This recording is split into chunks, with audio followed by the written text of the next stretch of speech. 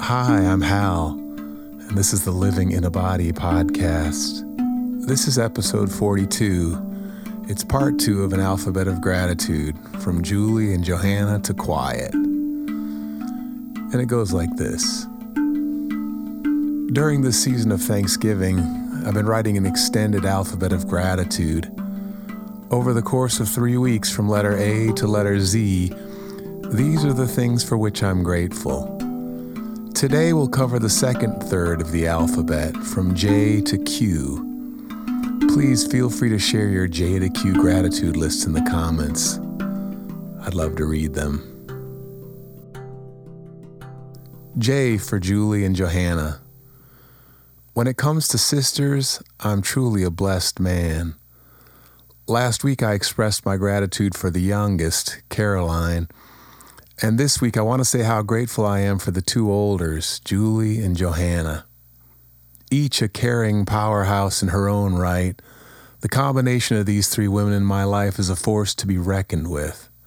I could never express enough my gratitude for the way that Julie, Johanna, and Caroline have shown up for me through this illness. When I'm struggling, Johanna encourages me to go early. She asks me to delve into the places where little Hal didn't get his needs met. With Johanna, I have the freedom to say out loud the things that the younger version of myself never got to express. In the realm of healing and presence, Johanna takes a radical approach. I'm so grateful that she exists. Julie, on the other hand, fills in on the more practical side of things.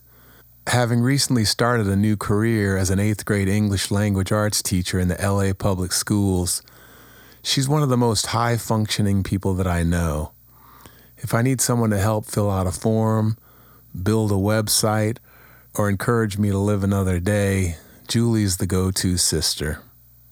When it seems that there's no one in the world who could possibly understand and I just need a shoulder to cry on, I call Julie, Johanna, or Caroline. These three sisters have helped me get through some rough times in this last year. I'm so grateful. K for Kent. In my younger days, I yearned to live in a town that was just a little bit cooler than Kent. Kent just wasn't quite hip enough for me. I wanted more music in the street and more hippies in the park. I wanted more harmonica playing, bike riding, frisbee throwing revolutionaries just like me. I wanted a Natural Foods bakery with the perfect muffin. I wanted Boulder or Asheville or Eugene. But what I had was Kent. I ventured away a couple times, but I never really left. I just yearned for more. In 1994, after a brief stint in New York and then Boston, I wrote a song called Come Home. The lyrics went like this. There's no more time for wandering from city to city, looking for the perfectly cool community to make me perfectly happy. Perfectly happy. I was beginning to realize the truth that no matter where I go in the world, it's just a similar version of myself that I'll find there. In the song, I proclaim the banks of the Cuyahoga River to be my home, and I make a vow to stay. It's taken time, but after all these years, I'm finally settling into my hometown. At this point, I can't imagine myself going anywhere else. Today, I'm about as much of a Kent man as anyone can be. When I walk out my door, I'm in Kent. This town is in every corner of my house, and it's in my garage, too. Kent is in the front yard and it's in the backyard. Kent carries me into town to pick up the groceries, and it's stamped on the case of every musical instrument that I own. When I die, they'll know that I was from Kent. I'm grateful for this town. I'm grateful for Kent, Ohio. My other song goes, Kent, Ohio. I know that I'm home when I'm in Kent, Ohio. L for living in a body. In 2021, when my symptoms were at their worst, I didn't think I'd survive to see the spring. My body was crashing on a weekly basis, and it seemed that there was no end in sight to the worsening of the illness. The phrase, the endless pit of suffering of MECFS, lodged itself in my brain. I experienced firsthand why suicide is the number one cause of death of patients with severe versions of this wretched illness. I asked my sisters if they'd help me come up with alternatives to living if my situation continued to get worse. This morning, though, I woke up in a soft bed, about 15 feet above the ground. I can breathe, I can see, I can taste, and I can feel. Lately, my symptoms have plateaued at a more manageable level, and I'm grateful to be alive. I'm grateful for hands that grasp and feet that balance. I'm grateful for ears that hear and a jaw that bites. I'm grateful for the skin that keeps everything so nicely wrapped up inside. It's not easy waking up into this particular body every morning, but it sure beats the alternative. Today, I'm grateful to be living in a body. M for mango. For the last 4.5 months, I've had a full-time live-in caregiver. Mango showed up in my life just when I needed him the most. He's been such a wonderful companion, a delightful housemate, and a profoundly generous helper. He left for Kenya last Sunday, so I'm spending the week discovering just how independent I am. I'm feeding the cat, preparing the meals, watering the plants, doing the dishes, and putting myself to bed, all on my own, in hopes that it doesn't bring on a major crash. It's been a tough week and a big transition. Mango's gone now, but he left a strong presence in the house. The place is cleaner than I've ever seen it before. There were 9 pre-made salads waiting for me in the fridge when he left, and the prayers that Mango spoke every night on my behalf are still lingering in the air. Dear Lord, dear Father, thank you for this evening. Thank you for everything. God, Father, you know the reason why you connected me with Hal. Father God, your name should be lifted up. You brought me together with Hal. We've been as good family. Lord, Father, I humbly request you, dear Lord, it's not that easy, but we want to believe in you. May you continue covering him, oh Lord, Father God. May you be with him, oh Father God. It's a winter time, God, Father, but I do believe that you are here. That's my faith, God, Father. I have the strong faith. You are going to protect him. You are going to be with him. You are going to take care of him, God, Father. Father God, my request from you, God, may you give him power. May you add him knowledge. May you strengthen him. May you be with him. May you bring all the angels, God, Father, I request you. I pray because I believe that you are going to honor my request, Father God. I'm grateful for my brother Mango. He and I are family now. N for nieces and nephews. Not only am I a dad, a son, and a brother, but I'm also an uncle. I've got 6 awesome nieces and nephews. While I've been lying here in bed, they've been busy growing up into teenagers and young adults. In order of age, there's Alex, Charles, Lucas, Anna, Hunter, and Leo. A couple of them live nearby, but the rest live far away. I look forward to the rare occasions when I get to see them. As I'm writing this, it occurs to me very sadly that as an uncle, I've been missing in action for a while now. I've been so wrapped up in this illness that I've lost contact with this wonderful, youthful part of my family tree.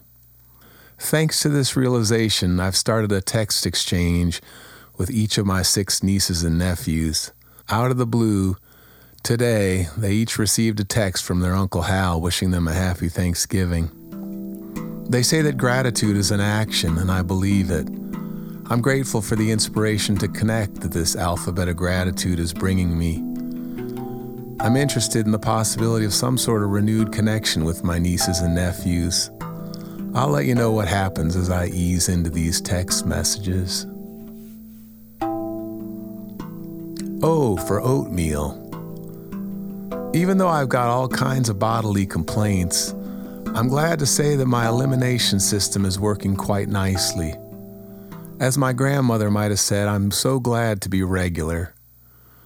I'm grateful for the role that oatmeal plays in that regulating process.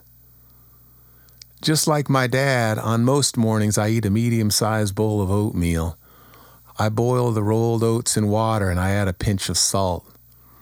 I always have some fruit on top, and I always add a tablespoon of olive oil for the fat. With 6 ounces of soy milk on the side, it gives me a good start to the day. I like the taste, I like the texture, and I like the fact that I can always count on a good bowel movement after breakfast. There, I said it. And I'll say it one more time. I'm grateful for oatmeal and for all its intestinal benefits. P for Mr. Pollock. When I was in high school, I had a teacher that taught me how to write a paragraph. For 3 years out of the 4, my English teacher was Mr. Pollock. I consider him to be the most influential teacher that I ever had. He instilled in me a love for writing and a passion for building sentences.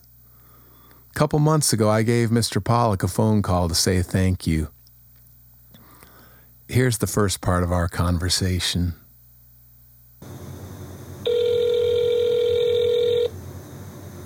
Hello? Hello, may I speak with Bill Pollock? This is he. Mr. Pollock, this is an old student of yours, Hal Walker. Oh, sounds familiar. Well, What's up? I was a student of yours for 3 years back in the early 80s. Okay. And you were one of my most influential teachers. And I'm glad to hear that. Yeah. 3 years, though. That's unusual. I mean, I remember your name. I just retired after 56 years of teaching. wow. I taught 32 in Ohio and 24 in Nevada. Wow. Well, Yeah. I had you freshman year, and then you moved up to sophomore. And then when I was a senior, you moved up to be the senior teacher. Now, was it AP English or Honors English? Yeah, honors English. Okay. 1980, 82, 83, and 84. Okay. Lately, I've been making my living as a writer, and I'm just always so grateful for the way that you taught me how to write a paragraph. Well, you don't realize how great I feel with your phone call. I mean, that's the kind of thing that really makes me love my life. Is to hear to hear you say that, yes. And I've had some other people contact me too over the years, and it's in other words, the teaching gave my life meaning, and that's what I loved about it. What a great guy. I hope to do a full interview with Mr. Pollock one of these days. Thank you, Mr. Pollock. My Substack community thanks you as well. Q for quiet. In my house, there's a set of 3 large bay windows that face the south. In 2020, I filled those windows with houseplants. I've got a money tree, an olive tree, a ficus tree, and a few others that I don't know the names of offhand. Through the short days of the winter, the sun streams through that window all afternoon and makes the plants very happy. Lately, I've been noticing how quiet the plants are. They just sit there and wait for the sun to shine. And then when the sun goes away, they just keep sitting there being plants.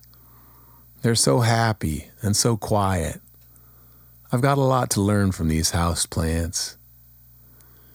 Even though I've got constant ringing in my ears, my house is quiet. I'm grateful for that quiet. There's no TV blaring, no NPR pumping in the news, and no stereo system filling the space with sound. It's just the plants, quietly soaking up the sun and providing a friendly jungle for me and my cat Willie. Well, everyone, thank you so much for listening. Thank you for reading. That's episode 42 for you. I hope you'll leave your J through Q gratitude list in the comments, or just say hello. I love to hear from you.